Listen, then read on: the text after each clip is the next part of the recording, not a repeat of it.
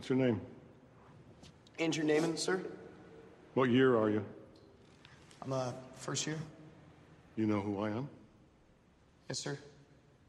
So you know I'm looking for players. Yes, sir. Then why did you stop playing?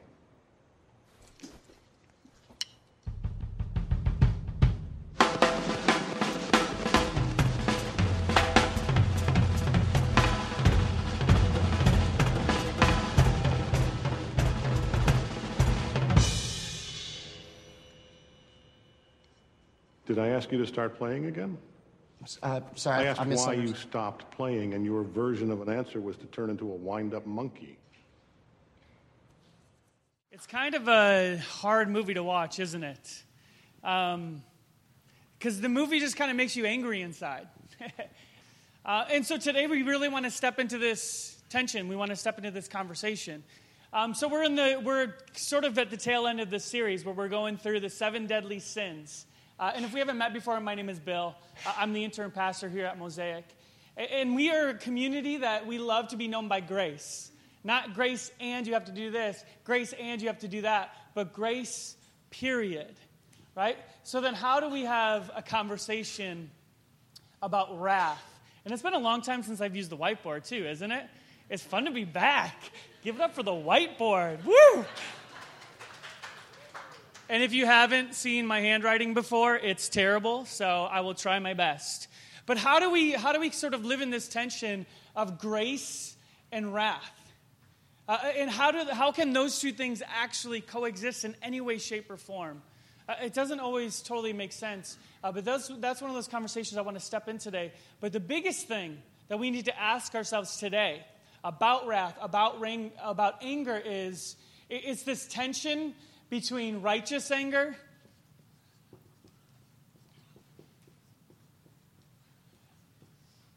and then unrighteous anger.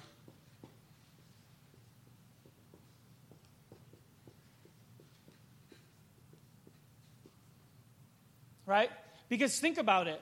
Like we watch a movie like Whiplash and we think that is unrighteous anger. We look at that teacher and we say, this guy is the worst. Like, what is he doing to people? How is he manipulating them to just, like, it's one of those fallacies about leadership. One of those fallacies of leadership is that you have to instill fear in people in order to get them to respect you. In order to manage people, you make them scare you, and then they're easier to control, they're easier to manage. Right? And I think if you ask the teacher, especially that scene at the end of the movie, is this tension where he says, no one understood what I was trying to do. Like I was trying to make the next Charlie Parker, but I never found the next Charlie Parker. Like that's what I was trying to do. So in our mind, we look at that and we say that's unrighteous anger. He would look at that and say that's righteous anger. And so we kind of have to live a little bit in this tension today. But before we get too lost and ahead of ourselves, I want to do something real quick. Does anyone have a $20 bill I can borrow? Can I borrow a $20 bill? Yeah. Yes. Can you come bring it up to me? Thank you so much, Emmett. All right, you can go have a seat. I'm going to borrow this $20 bill, okay? And since we're talking about anger today, I actually lied, right? So I'm going to keep this $20 bill, okay? I'm going to keep this $20 bill, but I'm going to do something good with it. And I'm not going to ask your permission. So I'm going to do something good with it. Is I'm going to devote this $20 bill to God. I'm going to give it to God. I'm going to give it to Jesus, right? Because this money doesn't have control over me, and it obviously no longer has control over you either, right? Because I'm taking this because it belongs to God. So you know what I'm going to do is I'm going to, I'm just going to say, God, this money no longer controls me. This money no longer has a hold over my life. And so, I'm going to give it to you, God.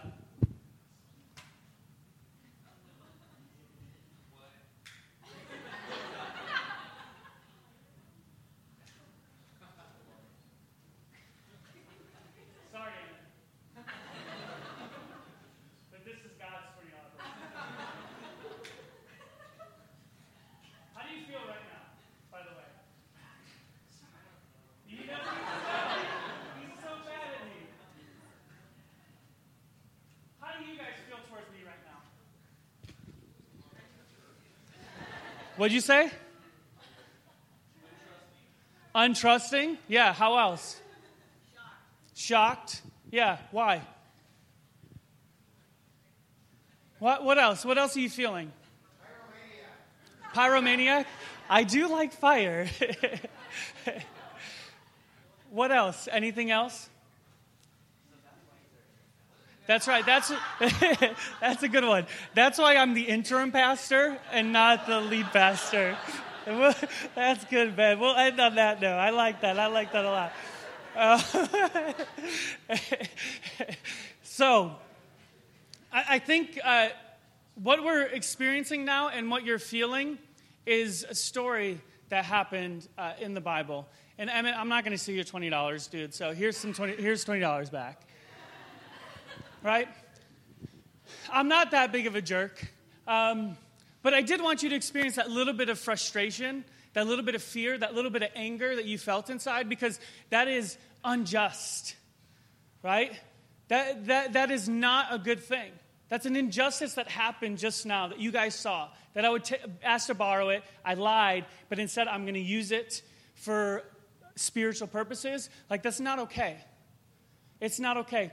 But there's this story, like, even as you in the audience are sitting there, because you think to yourselves, I know I would if I was sitting in your seat, I would say, we could have done something with that money. Like, why just burn $20? Because even now you're sitting there thinking, well, there's still $20 that got burned. We could have done something with that money. Maybe you're sitting here and you're like, man, I could have really used $20 because my bank account has less than $20 in it. Right? And so for you, you're still thinking that's an injustice. Well, there's a story that happens in the scriptures, and it's a story that has always stuck with me. And I want to turn to it today. It's found in the book of Mark in chapter 14. Should be up on the screens if you don't have a copy of the scriptures with you. Book of Mark chapter 14, it says, while he, talking about Jesus, was in Bethany, reclining at the table in the home of Simon the leper, a woman came with an alabaster jar of very expensive perfume made of pure nard. She broke and poured out the perfume on his head. Some of those present were saying indignantly to one another, why this waste of perfume? It could have been sold for more than a year's wages and the money given to the poor. Wouldn't you think the same thing if you saw this?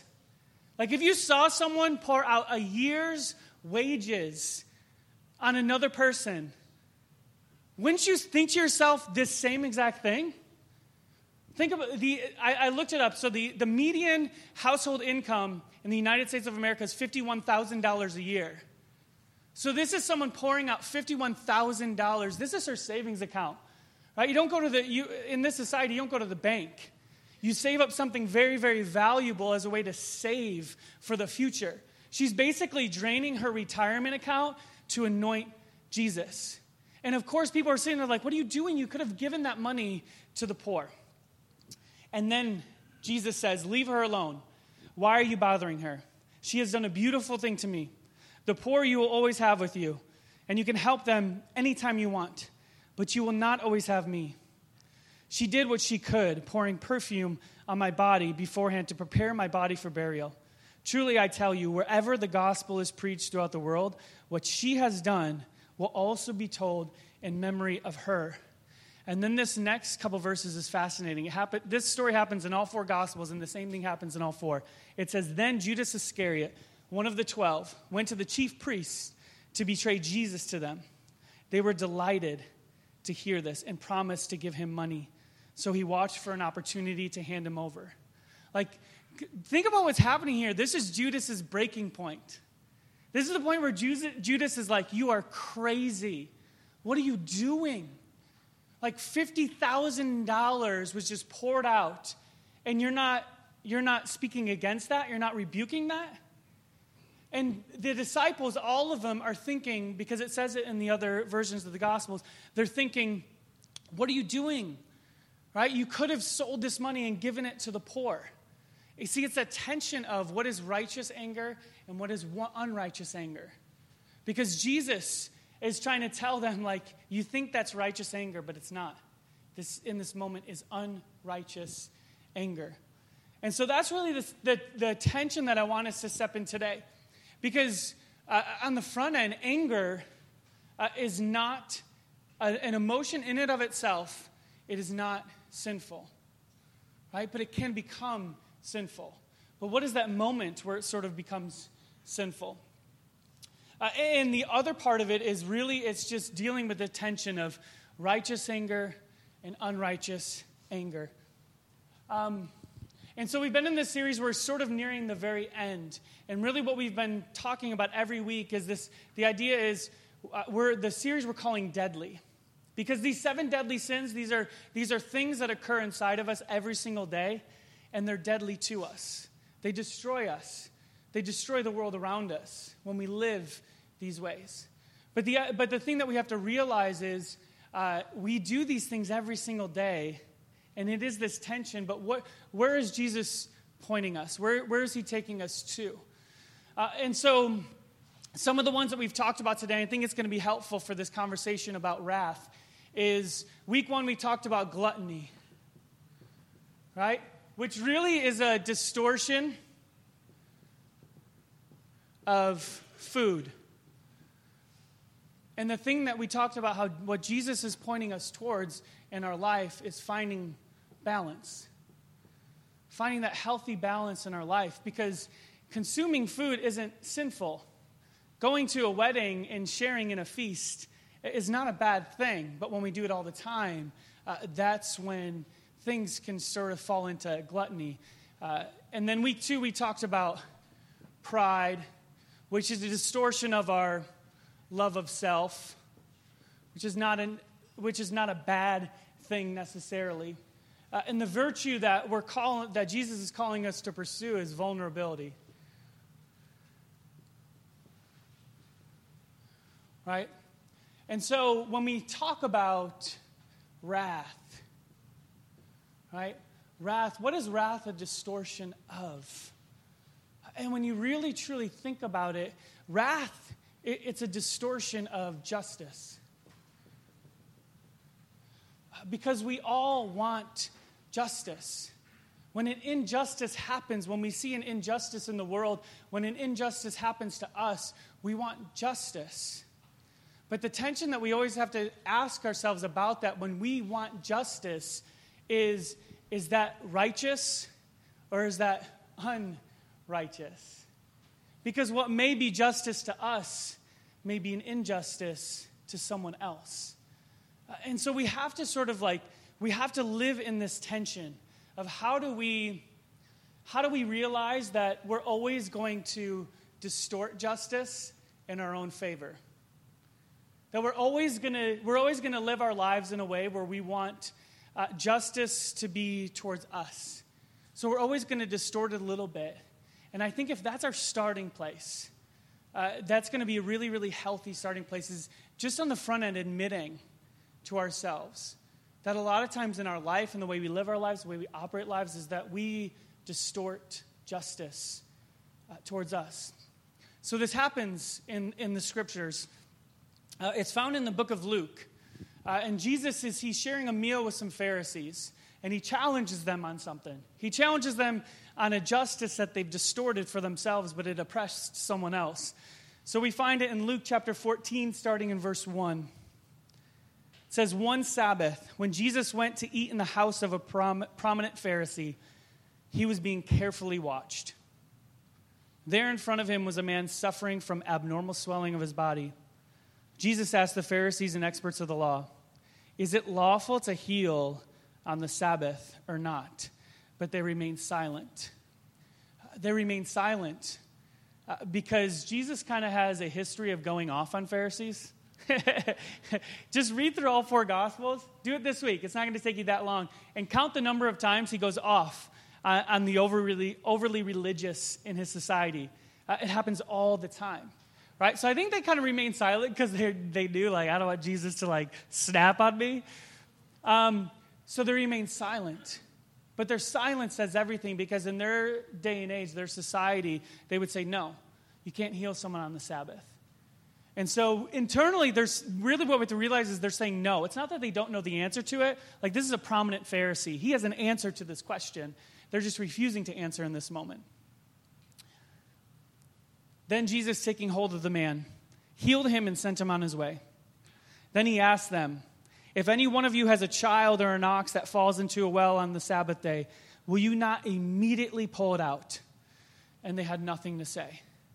Right? Because Jesus, what he's trying to communicate to them here is, I know you think the answer is no to this, but the answer isn't no. Because the whole idea of Sabbath is to give rest. Right? The whole idea of Sabbath is that one day a week we just take time to enjoy our life and we say thank you to God. But this man who is suffering, who has this abnormal swelling, has never had a day of rest since his sickness hit. And so really the question that Jesus is asking the Pharisees in this moment is, can I give this man Sabbath? Can I give this man rest? Right? And they would have said no. And then Jesus, what he says to them is, don't you realize, like if you have an ox or a child that falls into a hole, you're going to pull them out. So like if you would do that for an ox, why aren't you doing that for another human being? And so this is one of those things where the Pharisees think that they have this righteous anger that says, no, we need to follow the Sabbath to the letter of the law, and we can't, because they've added to the law where they said all these things that you cannot do on the Sabbath. You can't do this, you can't do that, you can't do this, you can't do that. But they don't know truly what Sabbath is about, and Jesus is teaching them what Sabbath is about. So this tension of righteous anger versus unrighteous anger, what we have to realize is that righteous anger always teaches. Righteous anger always teaches. Unrighteous anger vents. Right? Have you ever been in that place where you're just angry and you're just venting? Those are the times where you're probably falling into unrighteous anger. But the times that we use our frustration or our anger to teach, that's a good compass for us to guide us to say, no, I'm living a healthy, righteous anger in this moment. And really, what we have to ask ourselves is, where do we fall in line with the Pharisees? Where are we distorting justice in our lives? And I know that's kind of a difficult thing for us to think about, just the idea of, do we distort justice? But what are those things that make you mad? And why do they make you mad? Is it about making your life easier? Is it about making your life better? Or is it serving someone else in that moment? And where in your life do you think, I am 100% right about this? And someone else says, you are 100% wrong, but you are still stubbornly saying, I am 100% right. And I think if we ask ourselves the question, where am I distorting justice in my life? It'll help create this humility in us where we can actually move forward to something healthy. So then the story actually goes on. The story goes on, and then it says, one of them at the table with Jesus said to Jesus, "Blessed is the one who will eat at the feast in the kingdom of God." Which is kind of funny because it sort of comes out of the blue. It's kind of like in Sunday school when the teacher asks a question and the class is just like, Jesus. The answer is Jesus. Because if you don't know the answer, you just say Jesus, and 9 times out of 10, that's the answer. So that's this guy sitting there. Blessed is the feast, those who get to feast in the kingdom of God.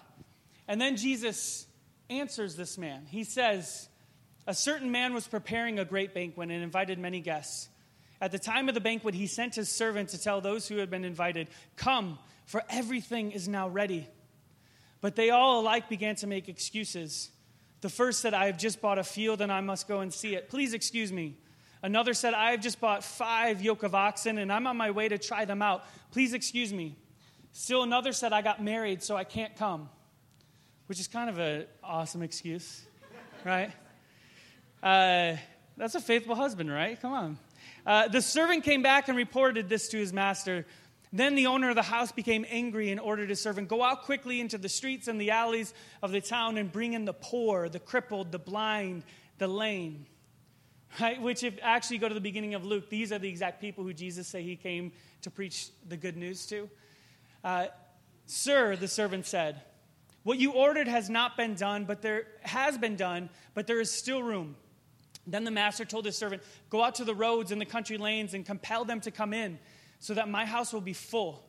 I tell you, not one of those who were invited will get a taste of my banquet. Right? So this story on the front end could potentially look a little bit harsh. But what we have to realize is that Jesus in this moment, what he's telling the Pharisees is, you study the law. You know the law better than anyone else in this society. And if you can't answer the question, can I give this man Sabbath? Can I give this man rest?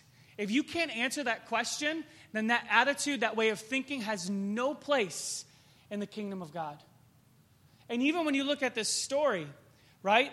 The guy who says, I just bought a field and I must go and see it. Right? You're not going to buy a field without seeing it.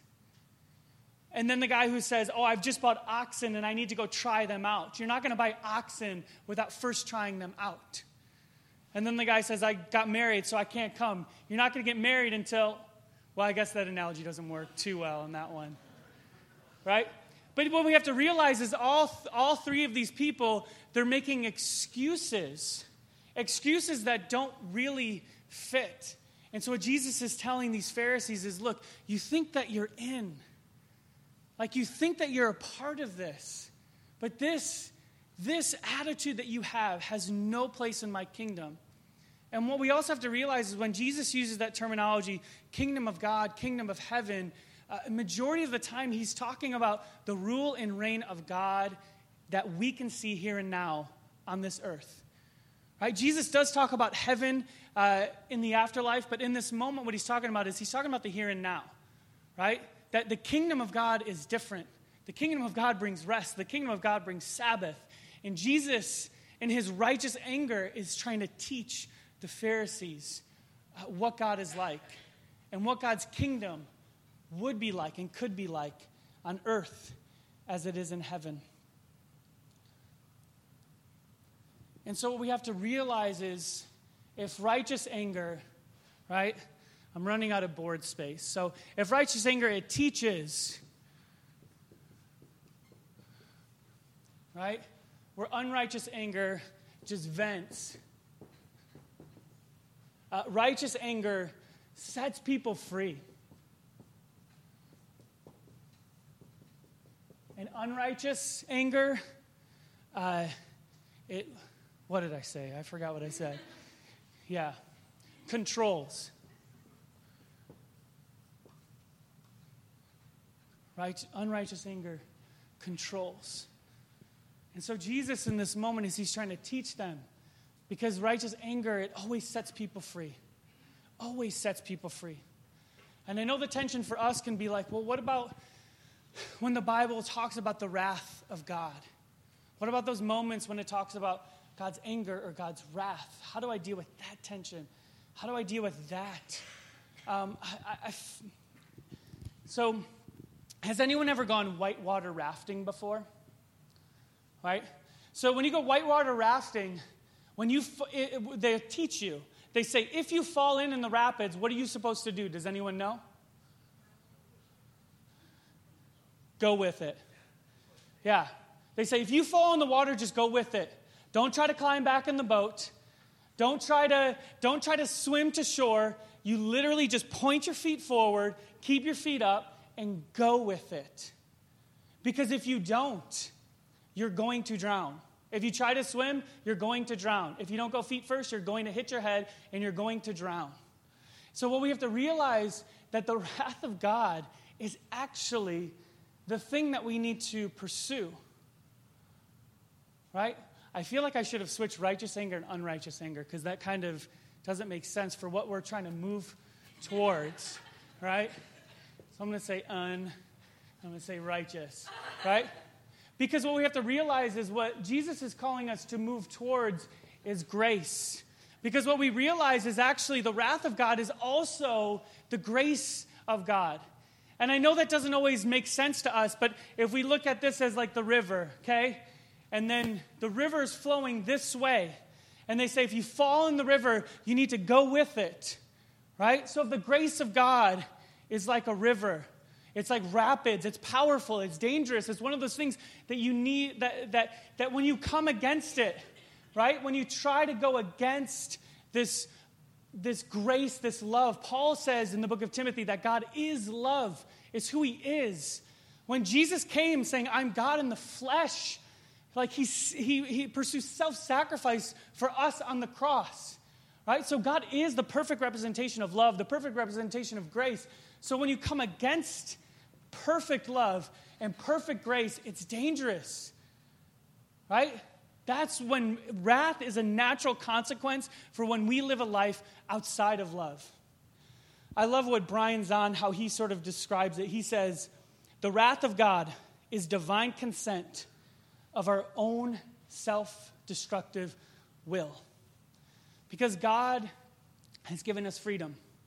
He's given us freedom to live in his grace, to live in his love. But our tendency is to go against that love, go against that grace. And God allows that to happen. He allows us to go against him. He allows us to go against what he wants for the world. He allows us to make decisions that are deadly to us.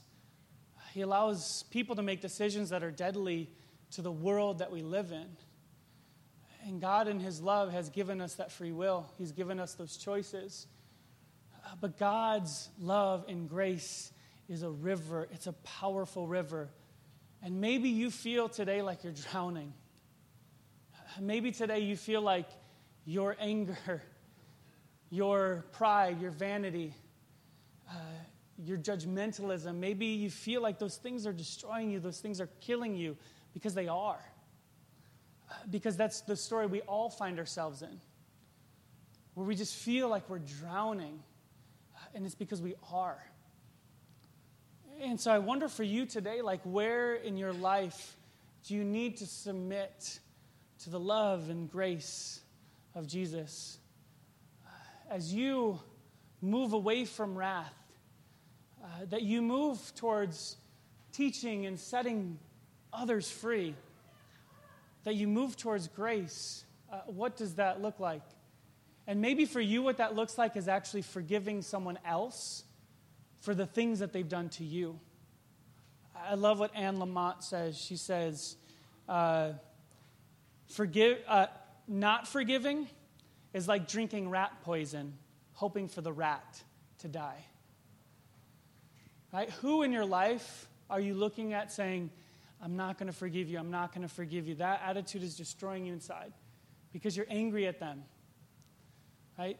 Me and Nicole, we had a foster kid in our house for quite a period of time, and I'll never forget, on the way home, he asked me the question. He said, I think it was on the way home from Mosaic Kids. They were talking about forgiveness, and he said, do I need to forgive everyone? And if there was one person that deserved not to forgive someone, it was him. If there's someone who deserved to be angry because injustices had happened to him, it was him. So for him to ask that question, like he meant it. Like, do I need to forgive everyone? Do I need to forgive all that junk that happened in my life? Do I need to forgive those people? Are you kidding me? That's crazy. And I told him, I said, look, forgiveness is about the way you feel inside, right? Forgiveness isn't just for them. It's for you.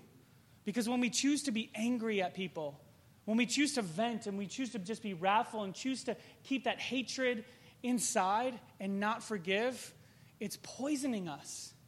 But we think that it's hurting them. Forgiveness sets you free. Forgiveness sets them free. And so I wonder in your life, who do you need to set free? And do you need to be set free? Right? And so this is the beauty of Christ on the cross. So every time we read scriptures, we need to look at it through the lens of Jesus, God in the flesh, sacrificing his life on the cross. Right? That the ultimate love and grace of God is just consistently poured out. And maybe today is the day that you say, man, I want to say yes to love.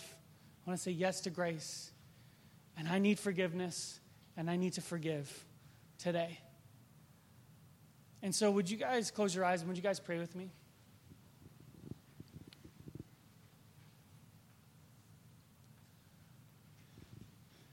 Jesus, I pray today that you will speak in a very powerful way to every single one of us in this room. That every single one of us are holding anger inside, bitterness inside towards ourselves,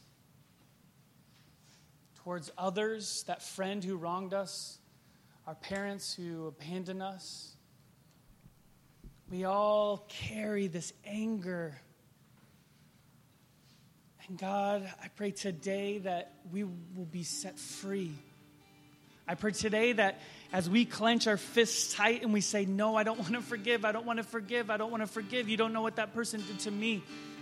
I pray that we will just release that wrath from inside of us, and that somehow we can show them grace. Because Jesus, God, even though we sin against you every single day, when we say, God, forgive me, I repent, you forgive always. And so today, Jesus, I pray that every single one of us in this room will seek your forgiveness today. That we are constantly turning around and going against the river of your love. We are living outside of love, and it's killing us. It's drowning us. And I pray that you will just release us as we say, Jesus, we repent and we turn away. Because you died on the cross so that we could have your Spirit living in us. And Jesus, we can continue the life that you lived 2,000 years ago. And so Jesus, we give you our all, we give you our lives, we give you our present and our future as you forgive our past. And actually, as you forgive every future thing that we will ever do, you don't even hold those things against us. Let us float in your grace and in your love, Jesus. And it's in your name we pray. Amen. Before we sing this last song, I really, as we look towards, in 2 weeks, we're going to have a baptism gathering. And I wonder if today this is a time where you need to make that decision that says, Jesus, I want to go all in. Jesus, I want to swim in your grace. And what that means is that it's a water grave. We die to ourselves so that Jesus can live in us. And it's a public proclamation of that internal thing that's happening. And so if that's happening in you today, if that's happening in your life for a while, we would love for you to be baptized in 2 weeks. You can come talk to me after the gathering. You can talk to someone at the Connect table. You can send us an email. But yeah, we would just love to know what's going on in your heart, what's going on in your lives. And so let's end today and celebrate. So would you stand with me and we celebrate that no matter what we do, Jesus will always show us grace. And may we somehow try to do that same thing. May we somehow figure out a way that every time we are wrong, to extend grace. Instead of venting, teaching. Instead of controlling, let's set people free. So let's sing together, would you, Mosaic?